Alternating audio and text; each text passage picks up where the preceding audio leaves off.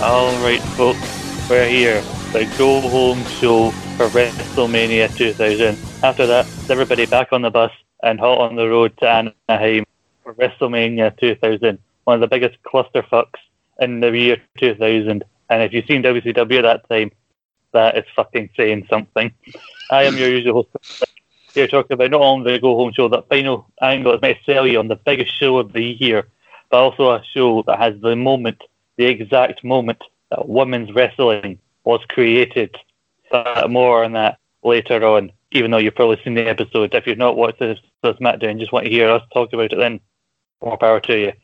But joining me once again, a man who I think I had to bribe to get back onto this episode after last week and the rant that we went on that made that episode a good half an hour, 40 minutes longer than it probably needed to be. Sam, again, how are you, man? Oh, I am so excited about the next 2 hours of conversation we're going to have. There's a reason why I already have a can of Guinness next to me half empty in preparation. I've decided, as opposed to last week where I only started drinking in the main event, I'm going to start this event as I mean to go on. That's what you got to do, man. Got to take the pain away. Take away the hurting. Absolutely. Fingers crossed it actually does something. And what better way to start off a discussion about a batshit SmackDown that's leading to a batshit WrestleMania by talking about a batshit Monday Night Raw, which opens with a dramatic recap of Linda's epic fall after her slap from Stephanie. And Linda McMahon opens Monday Night Raw because you want to start off hot, start as you mean to go on. She comes down and says, I want to apologize on behalf of the entire McMahon family and the WWF for my daughter Stephanie's actions. Yes, really way. Again, starting off hot. And she says, she calls out Stephanie to come to the ring and apologize to everybody for what she did.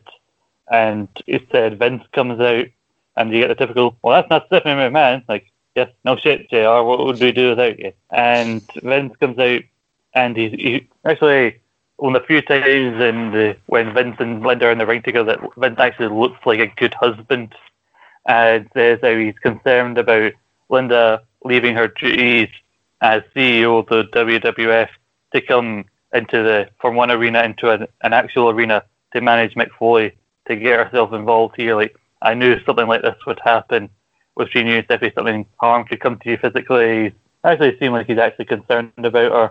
And then he says, but I side with you. I want our daughter to come out here and apologise for what she did.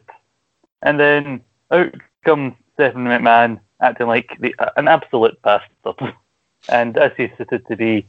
And then she actually apologises to Linda, goes, because I realised it wasn't you I wanted to slap. It was Vince. I wanted to slap you. And Vince, I know the word fanny means something different in America, but Vince, this line is so perfect, and in my context, so good. I literally noted it down. I think word for word for how I can best remember it. Vince McMahon, angrily in his gravelly Vince McMahon voice, yelled at his daughter on live television, "I'll blister your fanny till it's blue." Oh, for God's sake. Oh, fucking hell. Oh, God. That is not a line you expect to hear on Monday night unless it's after midnight and you're on the X channel. That is fucking wrong. Now I want to go back and actually watch that episode just so I can see it actually happened, and you'll just get a message from me saying, oh, fuck, you weren't lying. I know it's just one of those funny examples of like the difference in the word fanny and everything, but still, it doesn't make it any more right when you look at either meaning of the word. And then out comes Triple H to inquire what the hell did he marry into, kind of like that Chandler in that one episode of Friends. But he talks about the need for a new regime in the WWF. He said he talks about how Vince and Linda are old, how he and Stephanie have been running things, and then out comes Shane, who looks like he actually might be turning face and siding with his parents. He said he's absolutely disgusted at what Stephanie did on SmackDown. But then he says, but I do agree with one thing. He stands behind Vince. It is time for a new regime, and he attacks his father from behind. Linda is very ineffective when she tries to seem like she's going to get Shane off of him. Like, no, stop. Like fucking Gene Wilder and Willy Wonka. Stop, don't, come back. And Vince gets beat up by Shane and Triple H. Rock comes out, Foley comes out for the big show. Triple H and Shane lay them all out to start the show. And then this leads to an interesting series of events across the show where Vince calls out Shane for a fight. Shane says no. And then The Rock says he wants a piece of anybody in the roster. So Shane makes it him and Big Show against The Rock in a handicap match for the main event. And Vince is interviewed by, what do you think of the announcement of this handicap match? He goes, what handicap match? Oh, you mean the tag team match? Myself and The Rock against Shane and the Big Show. So Vince basically changes the main event. And then Stephanie chimes in and makes Triple H the special guest referee for the main event. But then Linda one-ups it and makes Mick Foley and also a guest referee in the match. God, that basically sounds like the WWE equivalent of two children going back and forth saying, "Nuh-uh, you are. Nuh-uh, you are." Like the complete lack of maturity in that. It's like, no, I'm going to have a referee. Well, that's my referee, and that sort of thing. It's like you could just imagine the writers being very happy, going like, "Oh, it's like building upon each other. It's like really good writing." And the only problem is at that point, everyone's still too distracted about the amount of threats and attacks from behind that's been suggested by Vince and Shane during the previous segment. It's absolute madness. And I think I saw a brief clip of the main event, and what I saw of it, I just went, "Oh, there's definitely stories behind that one." And you have given me those stories, and the context you gave me basically thinks, yep, is exactly what I thought it was. And it's just nonsense. Like, essentially, this long, and I do mean long, opener, then the first match, Vince segment, and then basically from then on it's match, a segment involving a McMahon, match, segment involving McMahon, match, segment involving McMahon. And that's how it goes on for like Triple H getting given the referee shirt by Stephanie. Then they go to commercial. They cut back. Stephanie and Triple H are still talking. You can't quite hear what they're saying, but Triple H is cutting the sleeves off of his referee shirt because we needed to see that. And then you have The Rock basically saying to Vince he doesn't care that Vince has made it a tag team match and not a handicap match. He doesn't want a partner, doesn't need a partner. And I thought like the thing was, okay, Triple H is in the ring, but Foley's out the ring, and eventually Foley will be forced to come in because Triple H is being a dick. No, both in the ring at the same time. Remember when Shane and Daniel Bryan were both referees in the ring at the same time in like 2017? Basically just as confusing, if not more so than that. That doesn't surprise me. And you know that trope I hate in the Attitude Era where basically there's still one participant in a match to come out, but the match just starts anyway. And usually it's The Rock that's still to come out as well. So either guys just can't wait to have a match, or The Rock just takes his time, his sweetheart's time coming to the ring. That happened here because as soon as Vince gets in the ring, Shane and Big Show are just on him. And then he tries to get out of the ring, and then Triple H comes out and throws Vince back in the ring. And then The Rock immediately does his like big run down to the ring to help Vince. And also it is smart by Shane and Big Show because Vince isn't really a wrestler, so they're taking advantage of that. And Triple H is also showing bias towards The Rock, he's trying to fast count him and everything. And whenever Foley goes for a mega pin, Triple H breaks it up.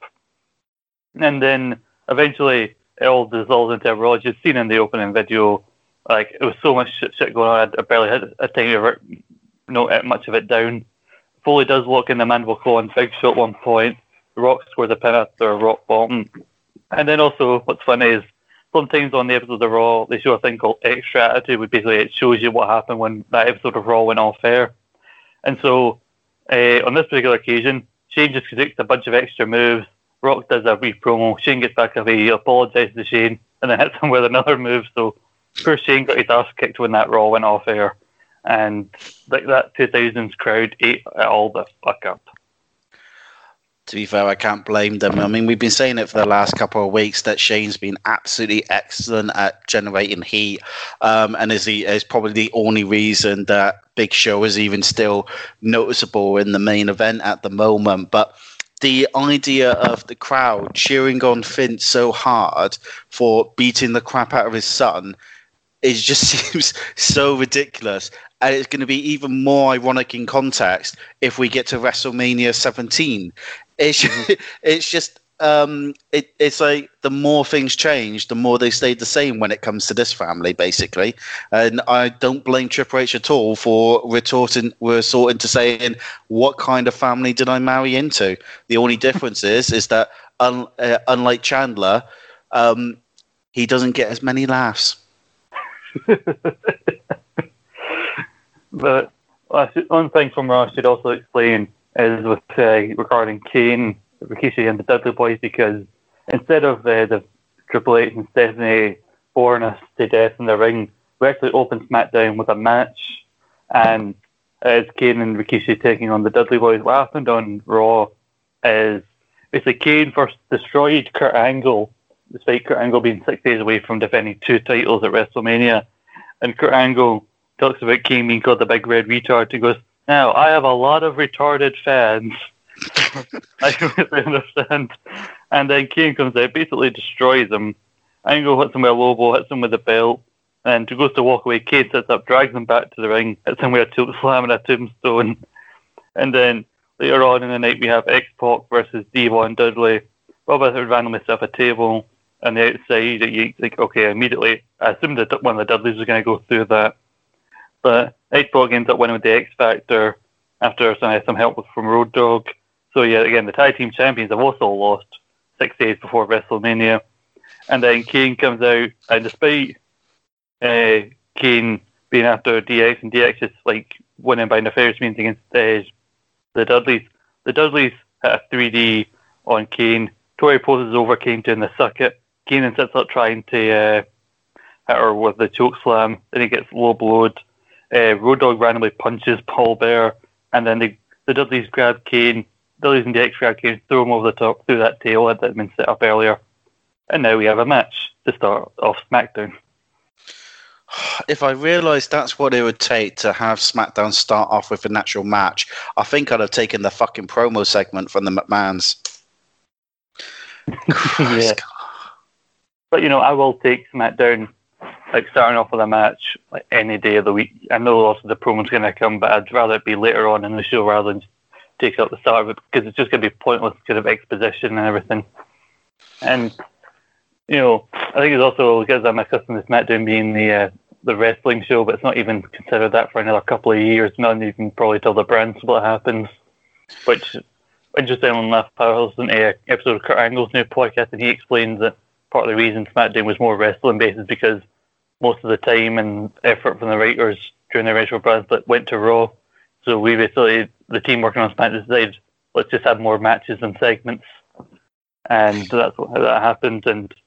But, what did you actually think of like Kane and Rikishi opening the show? Because while I said the Dudleys got a beat in like singles competition on Raw, it didn't get much better for them here. I think actually they got it worse in this tag team match. It's good to see the event actually start off with a match. All joking aside, it's a great positive because it doesn't happen often enough. And if you're going to start off with a wrestling match, you probably aren't going to get much better than 2 of the biggest favorites at that time than Kane or Rikishi being involved, and having them come down to the ring is instantly going to G the crowd up, get them involved, and then you should have the energy hopefully to take you through the rest of the night, which when it comes to SmackDown tapings is always really vital because you're probably always going to have lulls and that sort of thing that you wouldn't get on a live show on Raw unless it's 2021 and it's 3 hours long, but it keeps the energy up for a show that's going to probably include lots of re-recordings and that sort of thing, and it's a really good idea. saying that, um, choosing to have two tag teams face each other, neither of which really can afford to take a loss, because Kane has been losing again and again and again all this lead up to WrestleMania for this tag team match with X-Pac and Road Dogg. And it's a newly formed team, and you're going to need Kane and Rikishi to get some momentum to have the crowd thinking, oh, they can actually win against X-Pac and Road Dogg. But at the same time, you have your actual tag team champions being put into a match against them, who also can't afford to lose because they've been losing so much recently anyway. So they put themselves in a bit of a tough spot there by putting two teams who can't afford to lose at the moment against each other as the go-home match for supposedly your biggest event of the year. And they have to choose between their two big single stars or their tag team champions. And it's one of those where, unfortunately, I don't think either decision would have been correct. Mm-hmm. Yeah, no, I mean, because I said, like, the Dudleys have one of the big, like featured matches of their early, WWF career coming up at WrestleMania, and Kane is signing up for this big blow-off against X-Pac at WrestleMania. If you want to give Kane and Rikishi a big dominant win, they start off SmackDown, put them in with a loser team, like Kaientai or, Head Cheese. Yeah, it's someone who can afford to take the loss, and it doesn't matter. I mean, you've got the Headbangers appearing on the show and Kaientai both later on in just a segment. They could have been used in either one of these matches. The Dudley Boys probably could have easily gone the entire show with not featuring, apart from attacking their opponents, because you're going to have to keep them relatively well in preparation for this big ladder triangle match, which is going to be a huge event. But Kane and Rikishi could do with the victories in order to give themselves some legitimacy before they face X-Pac and Road Dogg. So it makes sense there. So put them against Kaientai or Headbangers or a tag team who have been there longer than 2 months, but can afford to take the loss because they're not that big and important. But instead, they just decide we'll put two big teams against one another, and then we're going to damage at least one of them because of it. Mm-hmm. Yeah. Let's get to the actual match itself. The Dudleys do a typical run to the ring, start off the match out. Kane lays in some punches. Rikishi goes for a stink face but gets pushed off and runs into a clothesline.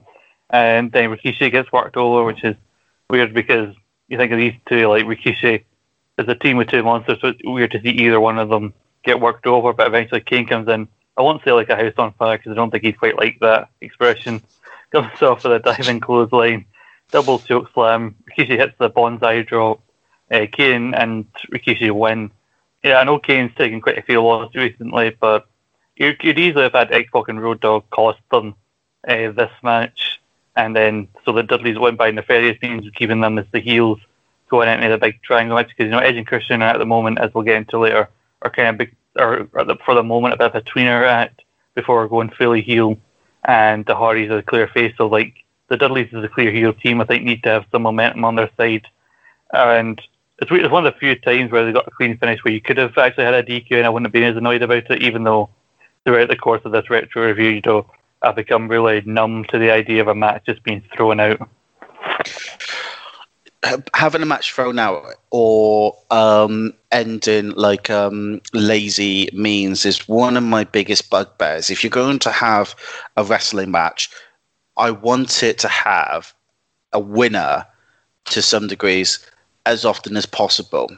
I know it's probably not exactly the best time to mention it, but it's why I quite enjoy watching AEW Dynamite, because hardly anyone has ever lost by disqualification or count out, which makes it such a big deal if it does. Whereas watching WWE, anytime two major teams or wrestlers face each other, I'm expecting it to end in terrible means. And this is one of those situations where, even though I'd be expecting it, it could have actually worked to some degrees. Even I'd go so far as to say that in my mind, I could have imagined that X-Pac and Road Dogg run in, distract Kane and Rikishi, and Kane goes running after them, and either you end up with both Kane and Rikishi being counted out, or Rikishi is by himself against the tag team champions, and that will you could have Kane come across as looking like he's too emotionally involved about X-Pac and Road Dogg, and that could actually cost him at WrestleMania. You can have it that Rikishi gets hurt because he's already got his damaged ankle that's been ongoing for a little while, but he can at least look impressive battling by himself against two individuals who are tag team champions, so the loss wouldn't be that bad. And the Dudley Boys are relatively given enough strength and legitimacy before the big match at WrestleMania that it's a positive. So you've got, ironically, it's one of the few times they should have gone to a normal fallback option, and instead they went for a clean victory, and by doing so basically ruined the momentum of a team that could not afford to have it. It's amazing to see how forgotten the context of the Dudley Boys are when it comes to WrestleMania, because all you think to yourself is they're about to appear in one of the best tag team matches in WWE history, but you forget about the fact that they were pretty much jobbed out several weeks in the lead up because of how golden that match is going to be. And I really do hope it holds up when we watch it, but it is mildly depressing to start off a go home show with a bad booking decision and a questionable finish. Yeah. Actually, it would be nice if they open a show with DX using their influence to book Kane Rikishi and force them to go against Too Cool. Because then you got that conflict with Rikishi. Being a competitor, he was able to eliminate them in the Rumble, but then it's a case of he maybe feels a bit hesitant because he's gotten to know them better in the months since, but then Kane doesn't care because he's just destroying everybody and he's just thinking about WrestleMania. So there's a way of DX to try and stir shit between their WrestleMania opponents. But yeah, the W stand tall in a segment later on, and I think a win at the start of the show plus that would have really helped cement them as a threat going into WrestleMania. But yeah, enough about actual wrestling, because the DX Express arrives with Triple H and Stephanie getting out of it. They're greeted by the rest of the DX, and you think, how the hell did the rest of the DX get there if they can't ride in the DX Express? Really, this is the Triple H and Stephanie Express. And Triple H and Stephanie come out to the ring. Triple H talks about what makes him the best and why he calls himself the game and how good he is, because I am that damn good. Stop trying to make that a thing. And they've also been teasing, there's rumours been circulating all day that there could be a stipulation added to the Fatal 4-Way at WrestleMania, which I may have been I don't remember there being any real stipulation added to the Fatal 4-Way, because I remember Linda already announced that it was elimination, which is the main gimmick of the match, other than the McMahons being in each corner. I'm I wonder where this is going to go. Also, in the back of my mind, I'm thinking, please don't add any more ridiculousness to this than there already is. And Vince comes out, and the big announcement is that he says, I know what you're thinking, Triple H. You probably think you can keep your title by way of a count-out or a disqualification. But he makes the 4-way elimination match at WrestleMania. No disqualification. You must win by pinfall. The crowd pop, the commentators sell it, and I'm sitting at home thinking, huh? I realise what you mean by that, because it's nowadays the expectation is always that any multi-man match, a triple threat, fatal 4-way, etc., is going to have it that it's pretty much no disqualification, no count out, because the whole point is that you need a actual winner. But it feels like what we've actually just seen is the birth of that concept, which I do think is a little bit strange, because then that suggests that previous to this, wrestlers could have been disqualified and in a triple threat match or a fatal 4-way, at which point who actually would win the match, depending on the action that got them disqualified. And I feel like this was just an example where not only was it an opportunity to have a big pop, but to simplify things, because too often the question becomes about, what if they get themselves disqualified or they get counted out, etc., and that sort of thing. And I get the idea.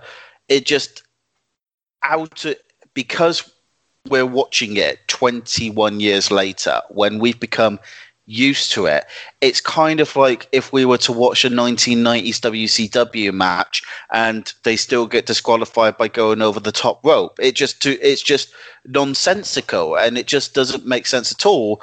But what we're actually seeing is the burgeoning creation of that, and I can kind of get why it'd be a big pop now at the time. And I'll be honest, I think they needed that big pop, because up till that point in this match, I mean, obviously, in this segment, we were 9 minutes into the show, and we obviously had it that the Man Holmesy era hadn't yet appeared, so therefore we needed to rectify that. Yay. We get to have several minutes of Triple H saying he's that damn good.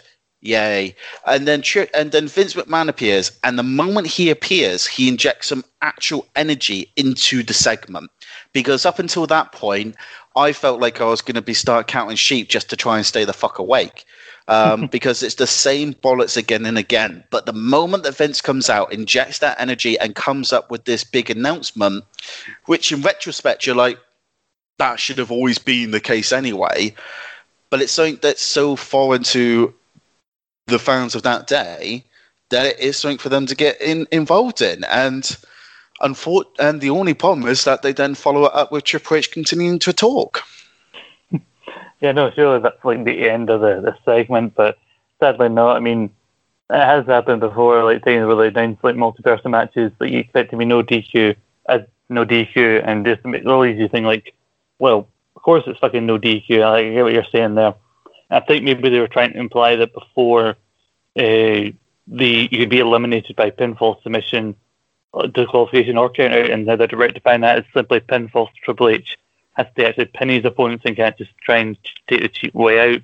Mm. But even then, like, as Triple H does that, like, explain quite, rightly that he has won in no DQ situations like twice against Mick Foley, as he mentioned.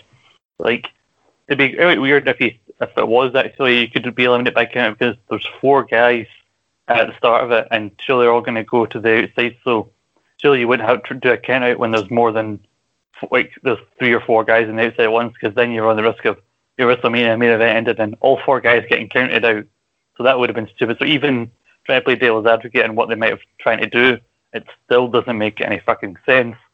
And then I think it just gives more room for Triple H to talk about, I retired Mick Foley, the king of the deathmatch. I'm not afraid of an ODQ situation. So then Mick Foley can come out and help inject even more life into this segment. And he brings out his barbed wire 2x4, saying like, I know before I said I wasn't going to bring any of my sharp metallic objects to WrestleMania, but after what Triple H has said, and after everything you said to Linda, and everything that happened on Raw, you think he's going to bring it, and he says he's going to go all out at WrestleMania because he realizes, like, no matter what happens to me in my body at WrestleMania, I don't have to go to work the next day, so I can leave it all out, whereas Triple H has to deal with what the wounds that are inflicted upon him at WrestleMania, and then has to go to Raw the next night. Well, basically, he's talking about basically leaving it all out again, because as we've been told a lot last week, and we were talking about for a good chunk of the podcast, that he's back for one night only. So you know what, he's just going to go out in true hardcore fashion because he's Mick Foley. Absolutely. I think before Vince McMahon came out, the segment was dead pretty much, and it was really boring. But by the time Foley comes out, the energy and enthusiasm and the emotion that's occurring in this segment is getting you involved and wanting to watch it. And I would actually say that this is where Foley does some even better work than he did the previous week, because the first thing is that, yes, it's frustrating to hear Triple H always referencing the fact that he's already ran Foley out of the ring. But on the other hand, that's also a really good use of history in the story. It builds upon everything that's occurred in the last few months. And it really helps sell the idea of WrestleMania being the big climax, the big season finale, because this has been built up pretty much since the beginning of the year. If you legitimately looked at the Fatal 4-Way, you could say this has been a story building since January the 3rd when Triple H beat Big Show for the title. And ever since then, it's been building up slowly to this point. Now, when Foley comes out, I love Triple H's reactions. I feel it's really underrated in this situation because he looks nervous, he looks uncertain, and you even have it that Triple H is scared when Foley unveils his famed barbed wire baseball bat. And that's one of the things I love, is that when Triple H was willing to show weakness, it really put over his opponent and made it better when he wins. And even the little details, such as like seeing Triple H hugging the championship close to him, that is a great use of body language. And I don't often compliment Triple H when it comes to these segments, because when he speaks, he can be really boring.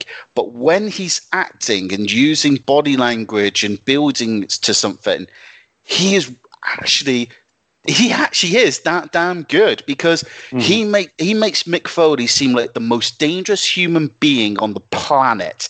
And you're talking about a man who's been retired for several weeks, looks like he can barely walk and has to use weapons, and yet Triple H makes him seem like the most dangerous human being possible. Now, we still know at this point that Foley was always never going to win the championship, and it would have still felt unlikely when watching at the time. But the amount of effort that the WWF was doing to make everyone believe is really good. It really makes up for some of the weaker writing that they've done in other situations. And Foley's promo itself is fantastic. It is absolutely fantastic because he has that passion to sell the match, and I really do believe that his inclusion has really added that injection of energy and importance and history and that sort of thing to the build-up. And when he was saying what you mentioned about how he doesn't have to get up in the morning, that's really saying to the people, anytime I used to wrestle, think of everything I used to do, knowing I had to get back up and do it again the next day. Now, it doesn't matter what I do, as long as I win. And then that really feels like that last stand. It would be like watching a film where the hero has basically said, I've lost everything, and all that matters is I take that villain down at the same time. And this is really good work here, and it's where it becomes even more disappointing when you see the bad writing that's done, or even like the bad booking. Literally 10-15 minutes beforehand with the Dudley Boys and Kane Rikishi, where you're saying, why are they doing this decision? You then watch this and you think, this is what they're good at. And they are selling this main event to something that you would want to watch.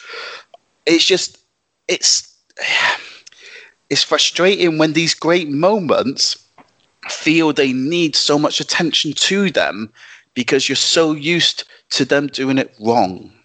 But yeah, I think Foley, Vince, Triple H, and I will even say Stephanie, when she's doing the body language of selling the fear, when Foley's describing what he's going to do, all four of them, I feel, deserve really good credit in the second half of this segment.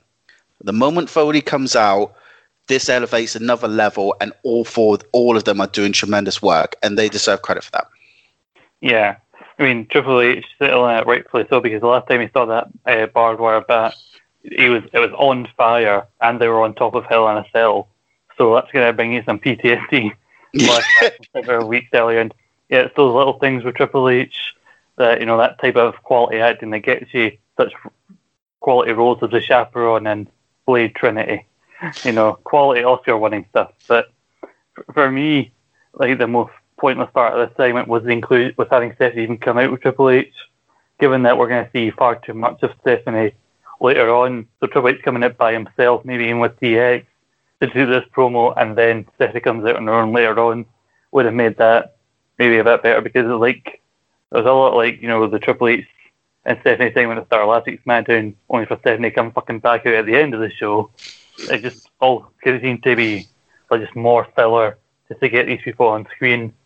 And we cut backstage to Kurt Angle boring a poor arena employee about this conspiracy that's against him, and having to defend the two titles at WrestleMania. And then Big Show fully pulls him away for a chat that we don't get to hear.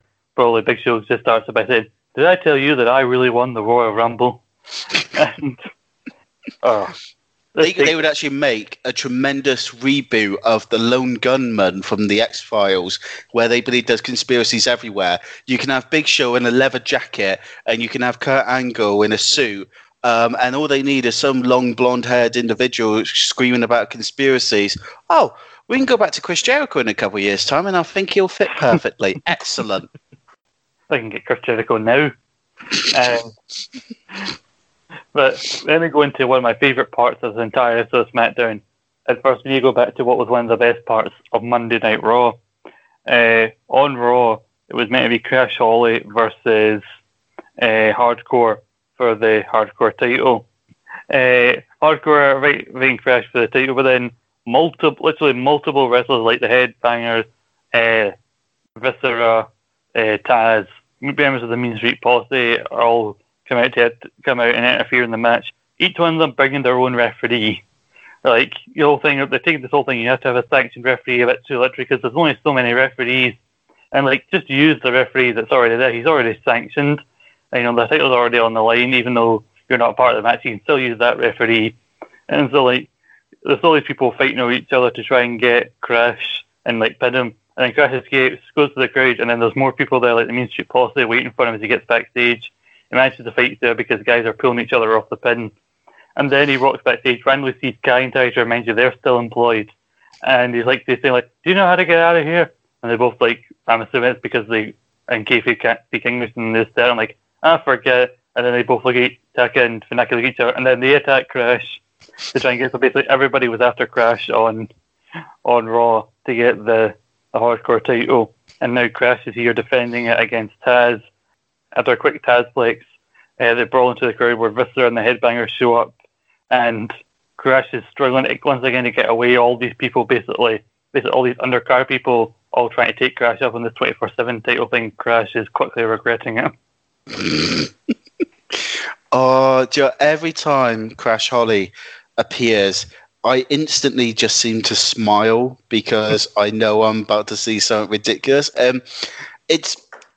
I'm probably going to be mentioning body language quite a bit, I feel, at this rate, because of what I'm going to say next. But I always enjoy how when Crash is coming out and he's on the stage, he's always looking over his shoulder. He's always got that, you can really feel that paranoia within him. It's a really decent character detail that he's always looking behind, and I really like that. And I also feel that Taz, obviously having come from an ECW background, suits the Hardcore division. So it always makes sense to me, him being involved.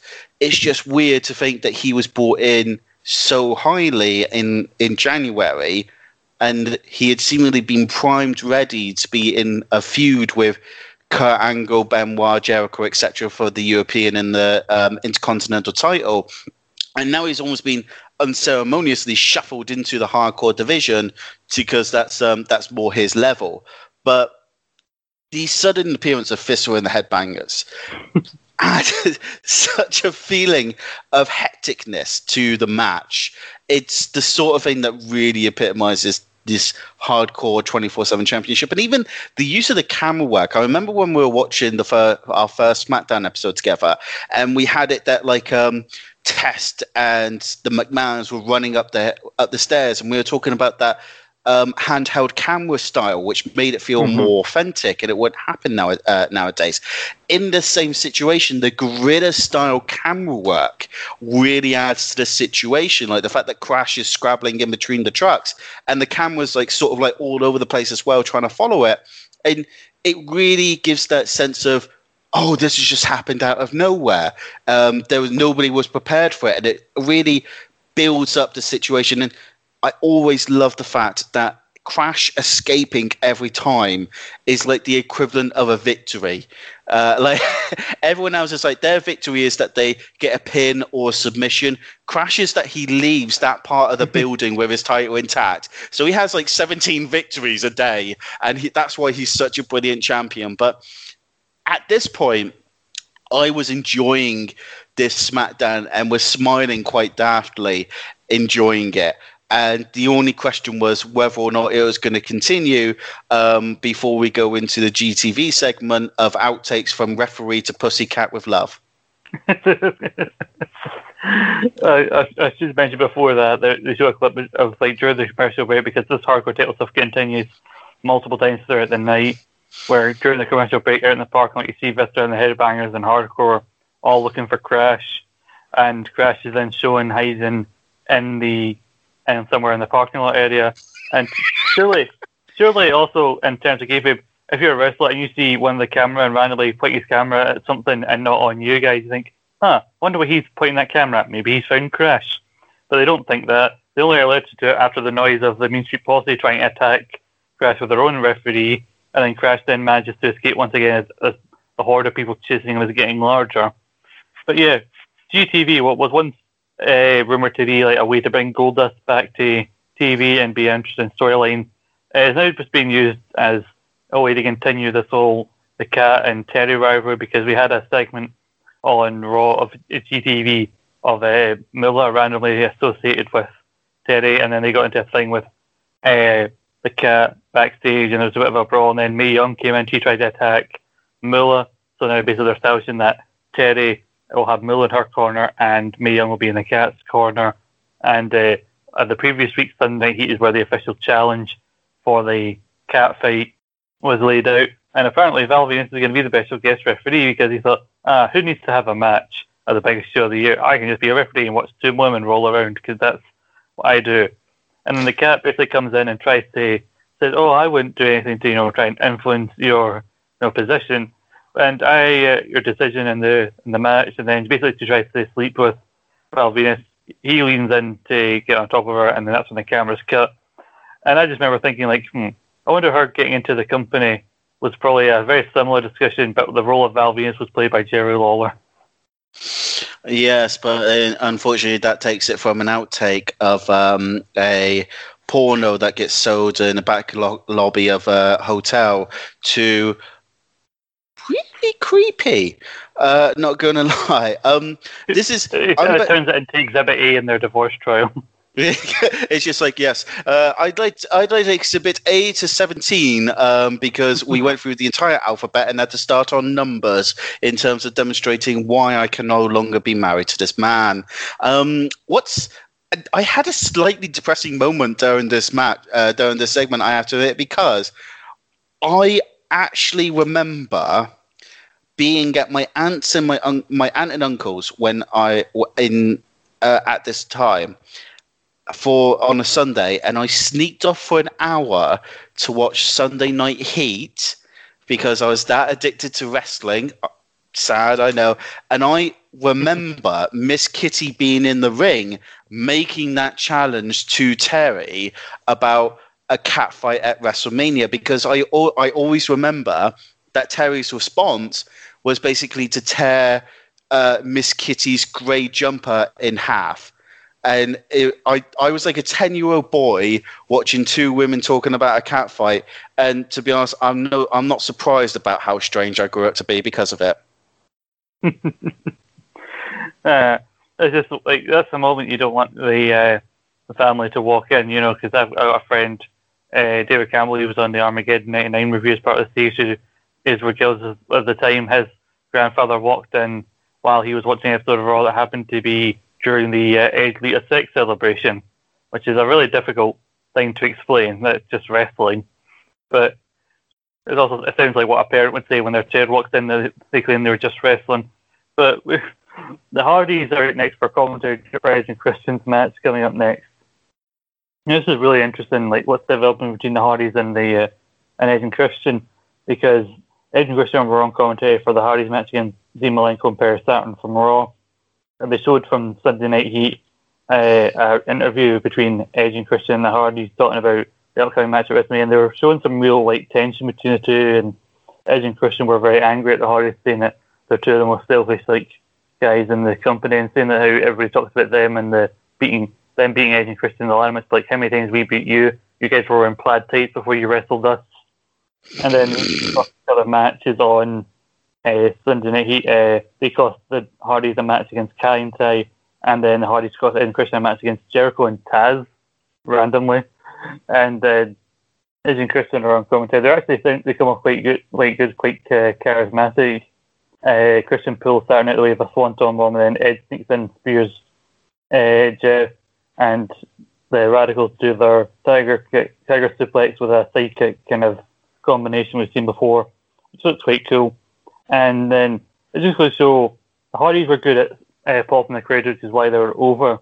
Edge and Christian took care of the more personality parts of their feuds, and that is indicated by the fact that they sit down on commentary and he goes, "Oh, you guys are going to join us for the big match," and just like, "Yeah, big match," and just instantly took me back to me rightfully flagging them off in our Rumble review, just like the terror now. It's like, good lord, guys! Like Matt Hardy would get better by the time he gets to like version 1, but Jeff, I don't think Jeff ever got any better at cutting promos.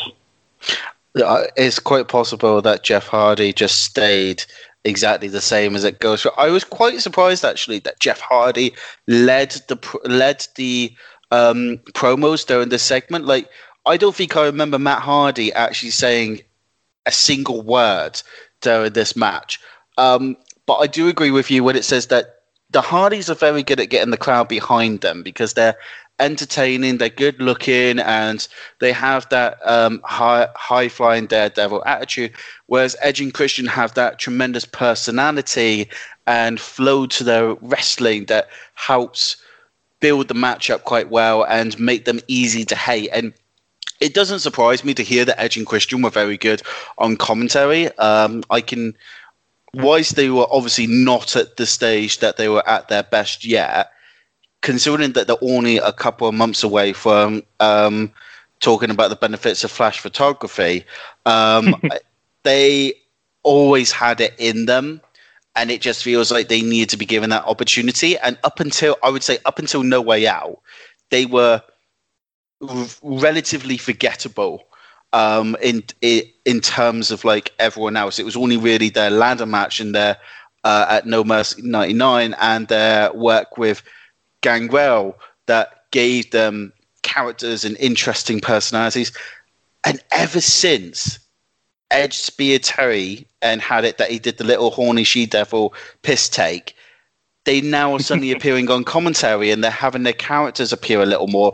And it was like I said to you, I really hope the writers noticed the potential that they both had, and now it's being demonstrated. And they use the little moments really well, I feel, whereas the Hardys are better at using the big moments. So they're not as good when they're on the promos, not as good when they're on commentary, not as smooth, but the build when it comes to the climax of the matches and that sort of thing, they are as good as anyone in the business. Yeah, 100%. Out come X-Pac and Road Dogg, Edge and Christian's opponents for this match, out to the Run DMC music, the King of Rock, What, the King of Rock, Whom. And, it's basically the same as like typical Edge and Christian matches while they're faces and they're kind of leaning away from the face dynamic. Christian gets kind of worked over, he gets crouched on the top rope. It's got with a spin kick by X-Pac. Eventually it manages to hit a reverse DDT. The referee does get knocked out, and the Hardys then decide to get involved with a twist of fate on Christian at a swanton bomb. And the referee isn't knocked out, he's just somehow weirdly distracted, I think, by Tori. So he's clearly deaf, as we've talked about before. And then Road Dogg just rolled over onto Edge. I can't remember if it's Edge or Christian, but Road Dogg has rolled over onto the cover. And now that's 2 out of 3 teams in this triangle ladder match lost. But at least this time, this was a storyline, plot point with the Hardys getting back at Edge and Christian for what happened on Monday Night Raw. And I do love, they're obviously budding up to whoever joins for contact, because he says to them that, because early in the night when they did his wrestling, he said that they were his favourite to win the triangle ladder match, and then he says, now you guys are my odds-on favorite to win that ladder match, and then Nicole goes, well, like you said, the Dudleys earlier on were your favorite. Like, I didn't say that. And it's the Hardys, and like, yeah, they got no chance on Sunday. Like, you just told them they were your favorite. I never said that. Oh God, I'm not even surprised, to be honest. It's completely in character for that. As I've said before, it is strange that yet again it's another match where a tag team involved in the tag team championship match loses. But it is also the fact that this one does make a little bit more sense with the Hardy Boys interfering, which makes it almost that much more frustrating that they couldn't do that for the first match to protect the champions, but they could do it in this match to protect Edge and Christian in comparison, which to me sounds quite daft. And it also frustrates me a little bit that it's X-Pac and Road Dogg who get the victory because they're probably the tag team that needs the victory the least, I would say, because they've been kept strong for so long at this rate, to the point of ad nauseum. You're expecting, like, you get the feeling that if they actually lost a match, that the writers would self-combust or something. It's just a frustration of daftness, really. But I can at least take the positives of the fact that they lost in a way that protected them, and it made sense, and it actually built to WrestleMania, as opposed to just, oh, we'll put these two together and one of them will lose. Yeah. Matt, like I said on commentary, I didn't really add much. One thing I did note he said was responding to Edge and Christian's claims that the Hardys are arrogant, and as they always did on their road trips together with Edge and Christian, would always talk about themselves. Matt says a lot of people confuse confidence for arrogance, and that's the only real line I picked up from him. But we got backstage to Mick Foley basically offering to be in The Rock's corner for his match against Kurt Angle, because he knows that Big Show was talking to Kurt earlier, so Big Show or Triple H will try to get involved and cause some shenanigans. And The Rock says he doesn't want help. And weirdly, that Mick Foley takes that advice a bit too seriously, because in the preceding match, he does not get involved whatsoever. Like, Vince gets more involved in what's about to happen than he does. And I mentioned that time, I can't remember if you were on this episode, but there was an episode where Mick Foley was told to kind of leave the arena by like Stephanie. I think it was in early 2000, wherever Stephanie told Mick Foley to leave the arena, and then he did. And we didn't see him for the rest of the night. He assumed he was going to come back in like a closing segment, but no, he just left. So maybe Mick Foley's taking this one night only thing seriously, like, fuck you, Rock, I'm not going to come and help you. I want to go out on top on Sunday. To me, it actually makes a bit of sense to me, I have to admit, because there is so much history to these two wrestlers, and it's a very fraught history to some degrees. I know that the majority of the last couple of months, what we've seen is them helping each other, but there's always been this rivalry between them as well, and there's always been these issues between them. And the thing is that Mick Foley, to some degrees, is meant as a man of honor who will offer and say, I will help you. But he's had so many times where The Rock has said no, that considering that this could be his last opportunity to be champion at WrestleMania, it kind of makes sense to me that he would turn around and say, all right, say no more, and just walks away. Like, he's gone, I'm offering to help you, and you're just doing the usual thing where you say no. And it's like, well, guess what, Rock? Here are the repercussions of your actions. I'm not going to come and help you. And it's kind of like Mick Foley saying, you need to realize that if you say that, it is going to happen, and eventually you're going to end up getting really hurt because of it. You need to be, I can offer you help, but I can't force you to have it, and I'm not going to go out of my way. Because let's say Mick Foley could have had it. He did come down and help out, but considering it's going to be all four men against each other, how does he know if he does that, The Rock won't just turn around and rock bottom him? So the history between the two, the characters of the two, and the build up to WrestleMania and the importance of it, all of that combines to have it that I do feel to some degrees it does make sense. And I think the very emphatic ending of where Mick Foley just says, say no more, is him basically wiping his hands of the situation. He's offering to help. He's been told no. And so that's it. He's walking away and he's not going to bother, because you can offer to take a horse to water, but you can't force it. And you can't force it to drink. So it makes sense to me. Yeah. Then we get The Rock taking on Kurt Angle. Angle, as he's walking to the ring, gives all his young fans around the world permission to stay up late and watch WrestleMania and watch the Olympic hero retain his European and Intercontinental titles. Just as the match is starting, Big Show comes out with Shane, and then Triple H comes out to the ring. Luckily, they just walk down and they don't have them play their full music, because, especially with Stephanie, which you're going to do later on, I've heard enough of my time on this show. And Angle uses the distraction of The Rock looking at Big Show and Triple H to take advantage early on. This is one of the few matches that gets a lot of decent time, and Angle, to be fair, gets a lot of offense in on The Rock during this match, and a lot more than I think he got on Kane on the previous Raw. And The Rock leads in with punches, but then they start coming back, but then Angle immediately shuts that down and throws him overhead with a really impressive belly-to-belly suplex. You have Shane taking cheap shots, then the referee gets distracted, Big Show comes in and choke slams The Rock. Referee clearly can't feel the vibrations of that. And then Angle goes to the cover after the choke slam. Rock kicks out in a way to say, fuck you, Big Show, you're not winning on Sunday. Rock comes back with a rock bottom for the win. Then immediately the heels are on him. Then, not Mick Foley, Vince comes to save The Rock, hitting Triple H with a chair, hits the Big Show with a chair, and then Shane just leaps into frame, hitting his dad and Triple H with the WAF title, and then hands it to Big Show. Big Show raises up the title as the crowd boos. And so, could this be what we see at the end of the Fatal 4-Way at WrestleMania? And then I felt a great disturbance, as if 1,000 voices cried out in terror and were suddenly silent.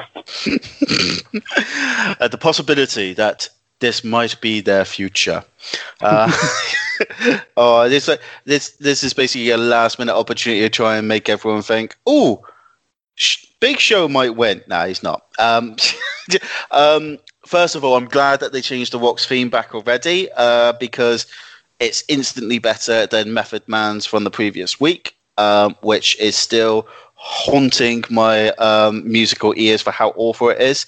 The Rock. I wouldn't listen back to this podcast because I'm using it as the outro. I don't care what you say. I am the editor. I have the power. Oh, for fuck's sake. Wait, didn't you say there was another one that you recommend was even better on WWF Aggression? Yeah, the Kane theme, but I was saving that for WrestleMania. Save the best for Mania. See, I feel really at WrestleMania you should have Linda McMahon's music, just because that's the WrestleMania theme song. I could, but I think I've already used hers. I can't remember. I think I've used hers on a podcast recently. And also, I don't want to. Well, what about bringing back the best theme song ever, and that is when you got all of Billy Gunn's musical entrances and put them together? Because that is still, I feel, the best thing you've ever done, and I want to hear that more often. I am the one ass man. It will be amazing. He's not even appearing on WrestleMania, but that's how much we miss him. We miss our boy, Mr. Gunn, Billy of the Gun, Bad of the Ass. We need to remember him just once and only. So we should go for that one. But anyway, going back.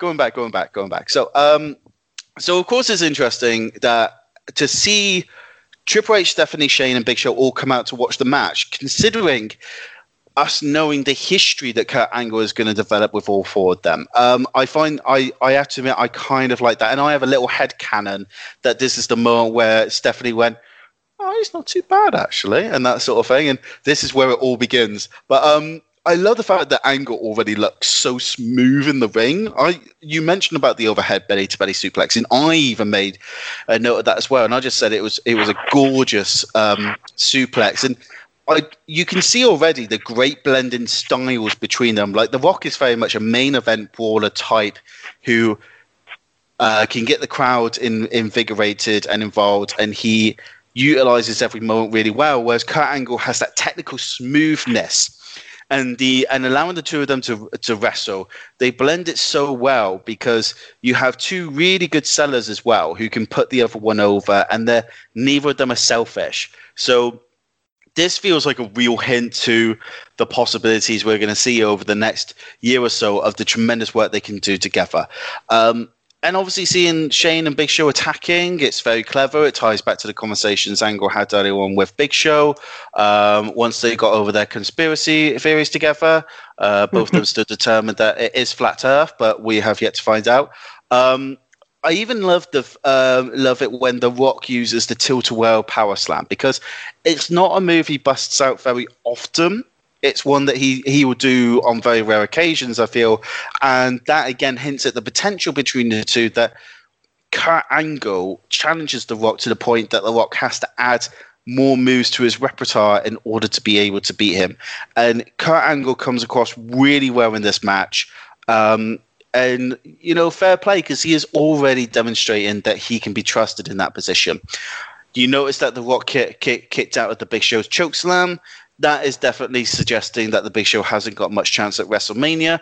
So they obviously make up with it by having him hold the title up afterwards. But I would actually say that this was a good match for SmackDown, considering SmackDown at this time wasn't the wrestling show. Like you mentioned earlier on, it's really in the later years it becomes the wrestling show. And this is a really good example of that, because of the fact that this is a match that in 3 to 4 years would probably be quite average on SmackDown, but at this time is absolutely fantastic to watch. And it's very fast paced. Some tremendous heat from the crowd. And Angle and Rock just have this tremendous chemistry together. And I'm by this point, there have been like several segments and matches in a row that I was thinking to myself, I'm enjoying this episode of SmackDown. It's going really well. And I do think that I was actually quite impressed by how quickly Vince got to the ring to help out. And that really puts over how much Vince is putting behind The Rock. And it really adds to the story and gives it that little couple of extra wrinkles. And in retrospect, it becomes even more fascinating when we see what happens over the next couple of shows. But this to this point was probably the highlight of the show. And the pressure was slightly on to see whether they can better it as they go along. As we see over the next couple of shows, again, slow your roll. You're not out of the woods just yet. But I do get what you mean. Even though The Rock isn't talked about in terms of like great workers as much as he is about great promos or great like characters, Rock, it struggles to have bad matches with most people. Like, there's few people that he doesn't have like good chemistry with. Like, I remember when they tried to get Val Venus, there was an episode of SmackDown that was main evented with The Rock v Val Venus, and that sucked. And clearly, Val Venus didn't mesh with people like The Rock. Big Show and Rock is like hit or miss, but most people like Jericho, Austin, Triple H, Angle, Rock manages to have great matches with. And the way Vince quickly got to the ring, that type of physical exertion, you can't keep that up at his age. That's how you end up tearing both quads at the one time. I have no idea what reference you could be possibly making there, because I'm pretty sure that Vince McMahon has banned any mention of it. So I have no idea what you're on about. I might have to rewatch it again. but overall, a strong segment to get a build to like the Fatal 4-Way. Weird that it was randomly in the middle as rather than the end. But then we go into the next match after we come back from commercial. It's Eddie Guerrero taking on Chris Jericho. And then Eddie Guerrero gets to get on the microphone. He's seconded by Chris Benoit. He gets on the mic and gets to show a little bit of that Eddie Guerrero charisma, because he, alongside Malenko and Samboy, facing China and Too Cool at WrestleMania. And then he says, like, hey, Jericho, I'm really excited to wrestle you, but I'm really excited to get to wrestle China at WrestleMania. And I mean really, really excited. And he goes, I know you are too. And he says, and this is the first time Eddie Guerrero refers to China as Mamacita, which is a very important moment indeed. And despite Eddie finally getting Bayley to wrestle again after his injury, it's very one-sided in favour of Jericho. And Jericho hits the Bulldog, gets his kind of powerbomb, and then he hits some back and hits him with another powerbomb. He didn't use that very often. Benoit gets on the apron, and Jericho drop kicks him, and then it allows Eddie to briefly take control, but then eventually a Hurricane Rana is countered into the walls of Jericho. Benoit comes in and gets a bit of a DQ, and Jericho, China chases Eddie Guerrero away, again building to that 6-person tag match at WrestleMania, and Angle then comes in, hits an Olympic Slam on Benoit, and hits Jericho as well, and I was a bit concerned, Angle's kind of been used to help put over the Fatal 4 after he lost to The Rock, because immediately it was all about Big Show, Triple H, Rock, and the McMahons, but then Angle's managed to come back out here and take advantage of his opponents attacking each other and just hit them with the Olympic Slam. There's a reason I'm the guy with the 2 titles. Oh, Zika is so smooth. I love that man. This is a bit of a... from that bottom very quickly, though. So it doesn't matter what he does. He'll just make the next one even better. I promise you. This one is a bit of a strange match. It's another match where China comes out with her own entrance just to accompany Jericho. She feels like she's been weirdly sidelined in the build up to WrestleMania so far. I can't remember whether it was I think it was last week when we were discussing it about the fact that she didn't come out to help Rikishi and Kane when they were being attacked, and then she only seems to appear when she's next to Jericho, and even then that's just to shoot a couple of guns and then stand outside looking intimidating. It feels like she's almost regressed over the last couple of months, which is really very strange, especially considering she's supposed to have such an important match. Eddie's promo is pretty good. It's an early indication of his charisma and the connection he can get, and he's just Eddie is just the sort of guy that you can't help but love. I didn't appreciate it back at the time, but getting to rewatch him during this stage of his career and in the lead up to Latino Heat is where I really get to appreciate it. Considering the ability of both men, it's so disappointing that the match ends within 2 minutes. There was so much possibility that could have occurred with the two of them. You could have gotten a really good actual match here, but it's again a situation where the match is secondary to the storylines, such as China and Eddie and Angle, Jericho, Benoit.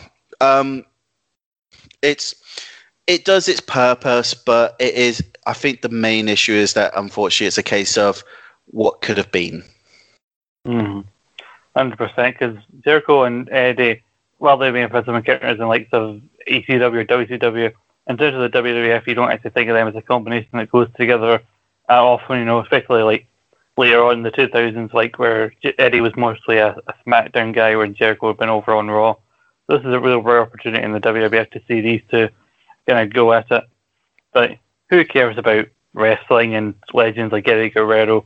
Because out comes Stephanie McMahon with a fan letter from someone called Donna, who sent this overly complimentary letter towards Stephanie, saying about how much her and her girlfriend in college want to be just like her, how they're jealous that she's married to Triple H, and how handsome he is, and all the other crap. As Sam chugs down that extra can of Guinness. Then Vince comes out and he says, I might still be a little woozy from that belt shot earlier on, but I'm still wondering, Steffi, how long did you spend last night writing that letter to yourself? Which the crowd popped for. And then before you can say anything, Linda comes in, clearly not standing close enough to the mic, you can just barely hear her, basically saying to her, Vince, all this started because of your actions.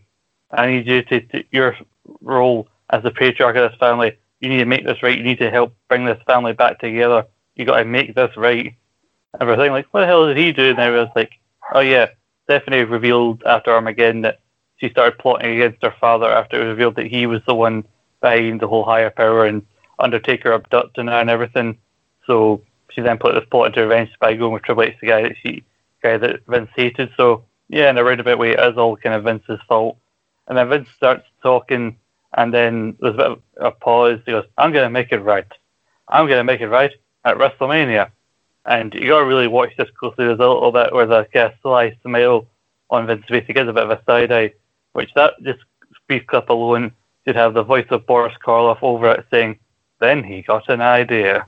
An awful idea. Vince got a wonderfully awful idea. And then he decides to book for tonight. Stephanie is going to compete in her first ever wrestling match. It's a crowd pot for because they want to see Stephanie get her comeuppance. And you're going to take on Jackie. And Jacqueline is going to face Stephanie McMahon. They don't announce it's for the women's title, but it's made official later on that it is for the title. And weirdly, that announcement with the crowd popping for it, and then Waller concerningly going, no, but Jackie will tear her apart. That weirdly got Jacqueline more over in a few seconds than our last couple of TV title defenses have done against like Lita and Ivory. It's amazing how the moment you have a match that actually has something worthwhile attached to it, that people learn to care. This is a very painful segment with Stephanie to start off with, to the point that I'm pretty sure I might have blacked out in order to save myself through the pain. Thankfully, Vince, like he's been doing quite often, he really does deserve credit for the last couple of weeks ever since he's come back, keeps on saving these brilliant segments in that he is really good on promos. He is fantastic. He was a terrible commentator, but when you put him on a microphone, having to choose someone out, he is fantastic. And it's great to see that he deservedly is going to get Stephanie punished for slapping Linda and putting her into a match. But after Linda's plea, there's a lot of this that takes an interesting new context to it. His line about saying that he'll fix this at WrestleMania, the fact that he books the match with Jackie, but then later on they reveal it's for the title, almost like it was decided later on. There's a lot of interesting developments that occur from this segment, and you can really feel the importance of this segment. But the fact that the best response the fan letter had was Vince ripping it to shreds says everything about how much bollocks that was. At this rate, Vince has saved more segments tonight than I think Dr. House saves in a season. It's fucking ridiculous. Totally, because there's a moment here that gets paid off at WrestleMania in a good or annoying way, depending on your perspective, which I and maybe Sam, if he plays his cards right, will be talking about to come. And, there's just that moment. It gives it more context here than if you just watch WrestleMania 2000 in isolation. Yeah, and the fact that later on it's added that the women's title's on the line. It's been decided and you wonder, why was this decided? And then how it all turns out. It is very similar to with Vince being involved, when they randomly announced that Brock Austin would be no DQ right before the match, and then Vince gets involved to help Austin, with the help of a chair, win the match. So, all the nefariousness coming together, and how long has this been planned? And we go into a couple of segments after this. One terrible, but it's offset by a moment of pure gold. We have GTV's back, which is it's just amazing how scheduled these GTV segments look and not at all random anymore. Where now Val is in bed with Terry Reynolds, and she again says she wouldn't want to influence his decision. Well, puts his towel on, and he says to this whole thing is basically so he can do one of his porn star puns. He goes, well, Terry, fair play is my middle name, which is why that character never took off. Val Fairplay Venus did not roll off the tongue of the ring announcer. And sorry. No, I was just going to say you are completely correct. That's going to roll off the tongue as well as pretty much any Jeff Hardy promo before a Royal Rumble tables match. So it rolls off as naturally as the horror show at Extreme Rules or a WrestleMania Backlash. But we go in. That's going to definitely age this episode of people listen back to it in however many years. But Crash Holly, still getting away from people chasing after his hardcore title, stumbles into the AP's office, still goes through the door, and stumbles onto the table, knocking the cards and the beer over while Kai and Tyre playing the APA, and then gets a bottle smashed over on the APA, and that get involved in the fight. Everybody would think, the exception of Taz, who goes around it, all go through the door, so they all were very respectful. I'm sure they wiped their feet as well before they went in. And everybody brawls, they chase Crash out to the ring, Crash grabs the ring, look, enough. enough. Like, well, this whole 24/7 thing is killing me. I can't eat, I can't sleep. People are attacking me at the airport, all over the place. I'm done. We'll suspend the 24/7 rule until WrestleMania so I can get some sleep. But at WrestleMania, we'll have a hardcore battle royal, 15 minutes. Whoever's the champion at the end of 15 minutes, whoever gets the last fall by the end of 15 minutes is the champion. And hardcore accepts on behalf of everybody. So he says, but Crash, with the thing between you and me, it's personal. And he gets one more cheap shot on his cousin, who then runs away. And that's how we get... I was going to say, they call it a clusterfuck on a clusterfuck of a card is just an understatement, I think. Where the fuck do you start? So, I mean, I love the fact that Crash actually opens the door to the APA's office rather than walk around. It almost feels like it's a magical door that you can't walk around, and if you do try it, that nobody will respond to you. It says something when Crash is getting attacked by Kaientai. APA you expect, but Kaientai not so much. The Hardcore Championship Battle Royal does sound like a fun idea to some degrees. It's kind of like a provisional scramble match that will come in prominence. I think it's about 2009, where you could end up having the Brian Kendrick as the world champion and that sort of thing. But I will say that that when he says about the 15 minutes time limit, I do start having a little bit of an issue in regards to that one, because that sort of takes away from the whole point of the 24/7 championship, which I understand he needs to eat, he needs to sleep. From the sounds of it, he doesn't need to worry about having a shit, because he still gets away with that, because he didn't mention that. Although now I've got a horrendous image of Kaientai sneaking up on top of the toilet so they can try to pin him as he falls asleep. But anyway, moving on. Hardcore Holly saying that this between them is personal is like the biggest load of bollocks I think I've ever heard in my life. That's about as believable as Stephanie's fucking fan letter. He's like, there is no issue between them apart from the fact that Hardcore is jealous, and that is literally it. The fact that Crash hasn't betrayed Hardcore. Crash hasn't done anything to him. Hardcore, Holly has decided he wants the title. He's attacked his cousin, and it hasn't worked. And now supposedly that's personal. Well, now, whether that's them trying to actually input a feeling of story to it so that there's an actual emotional edge to it, I don't know. But all I can think of is that when that comes out, my bullshit meter just starts playing off. Like it's Scott Steiner's entrance theme. It's in my mind, the only way that this shit could be personal is the fact that when Hardcore Holly and Crash Holly come out together, everyone loves Crash Holly because he's Elroy Jetson of the freaking Hardcore division, and people still don't give a shit about Hardcore Holly regardless of what he does. He's as important as the lettuce on the side of your steak. Yeah, but like, it's our favourite buzzword, our favourite type of situation. It's been one that's been made personal. We've not had a personal situation in a while. But I totally get what you're talking about. And it does feel like maybe the 24/7 title thing was maybe a short-term thing where like Crash wants to like stop it and then do the thing at WrestleMania, because he doesn't say about what's going to happen with 24/7 rule after Mania.